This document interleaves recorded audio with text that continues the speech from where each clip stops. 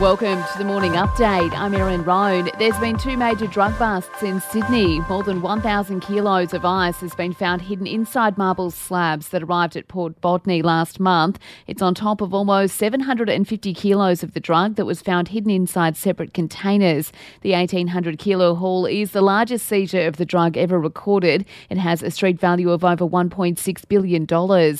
Meantime, 3 men have been arrested after more than 150 kilos of illicit drugs were found hidden inside a vintage Bentley imported from Canada.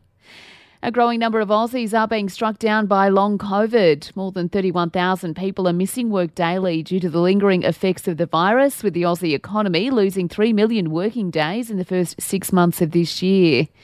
Overseas, the United Nations nuclear watchdog says power has been restored to a plant in Ukraine. The Zaporizhzhia plant had been disconnected from the national grid for the first time in 40 years amid Russian occupation. The head of the International Atomic Energy Agency, Rafael Mariano Grossi, says inspectors need to head there immediately. We have to determine exactly the terms of the mission, what we are going to be doing there. Now there is general recognition that we need to be there soon.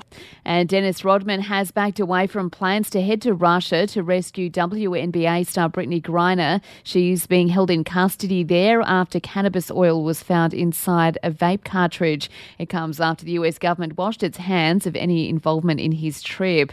To sport now, Novak Djokovic has pulled out of the US Open. The Serbian tennis champ's refusal to be vaccinated for COVID prompting the move.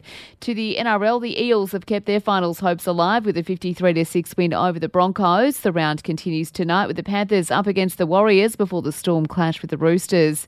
And the Magpies have kicked off their AFLW season with a win over the Blues. And for even more sports news, make sure you check out the Sports Update. You'll find it wherever you're listening to this show.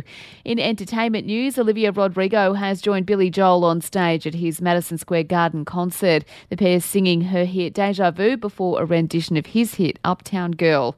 And Harry Styles has revealed he wrote a song for a new movie he stars in alongside Florence Pugh in just 5 minutes. Directed by his partner Olivia Wilde, the psychological thriller Don't Worry Darling arrives in cinemas next month. And that's the latest from the Nova Podcasts team. We'll see you later on for another episode of The Update.